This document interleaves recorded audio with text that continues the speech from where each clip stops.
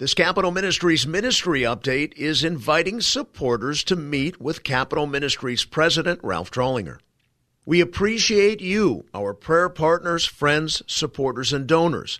And so we are inviting you to talk and pray with CapMin President and Founder Ralph Drollinger in once-a-month Zoom meetings.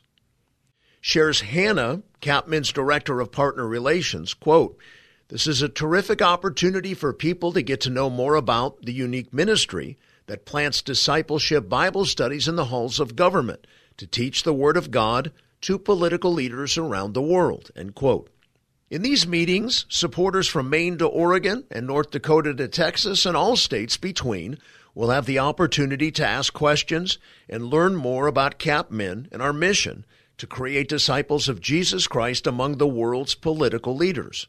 Drollinger, who leads separate weekly Bible studies to members of the White House cabinet, U.S. senators, and representatives, will also lead devotions on each call. Drollinger shared, quote, "I'm looking forward to meeting some of our faithful supporters and answering their questions about how we plant discipleship ministries across the United States and around the world. We believe God has inspired each one of our donors to support our ministry, and I look forward to getting to know them better and thank them for their faithfulness and support," end quote.